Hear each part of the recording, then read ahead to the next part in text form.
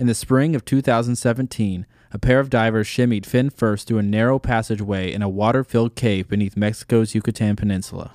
They had found a time capsule. You're listening to 5 Minute History.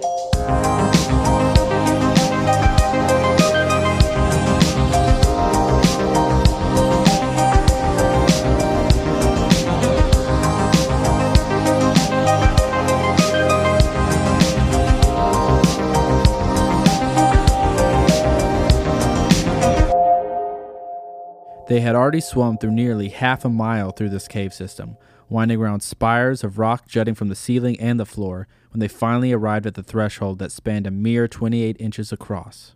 That was the portal into this whole other side, recalls one of the divers. In the chamber that lay beyond the tiny passage was an ancient scene preserved in stunning detail. An 11,000-year-old mining site for red ochre pigments, complete with tools and fire pits.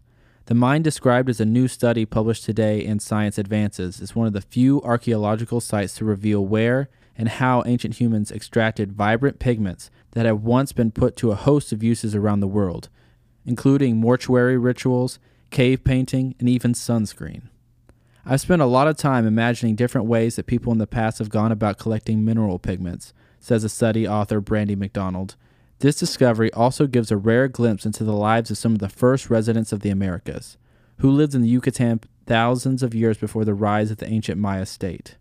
One of the earliest inhabitants was a girl archaeologist named Nina, who likely fell to her death in another cave near the newfound mine 13,000 years ago. At least 9 other ancient individuals have been identified in the tangled system of caves beneath Quanta Roo. These remains preserved for thousands of years after the caves flooded from rising seas roughly 8,000 years ago. But scientists still debate what people were doing inside this dark underworld. Were they burying their dead? Seeking sources of fresh water?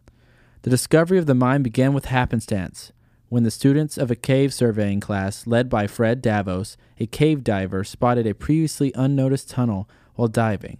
Davos and Mackham returned soon to explore after. After a lengthy swim and a squeeze through a narrow passageway, the divers were astonished by what they saw. The site is a time capsule of human activity.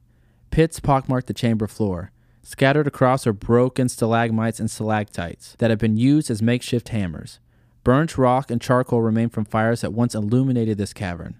The tiny piles of rock known as cairns mark their miners' way. During past dives, Meckham says, we've noticed these strange, out-of-place things, including rocks stacked into piles and arranged on the cave floors.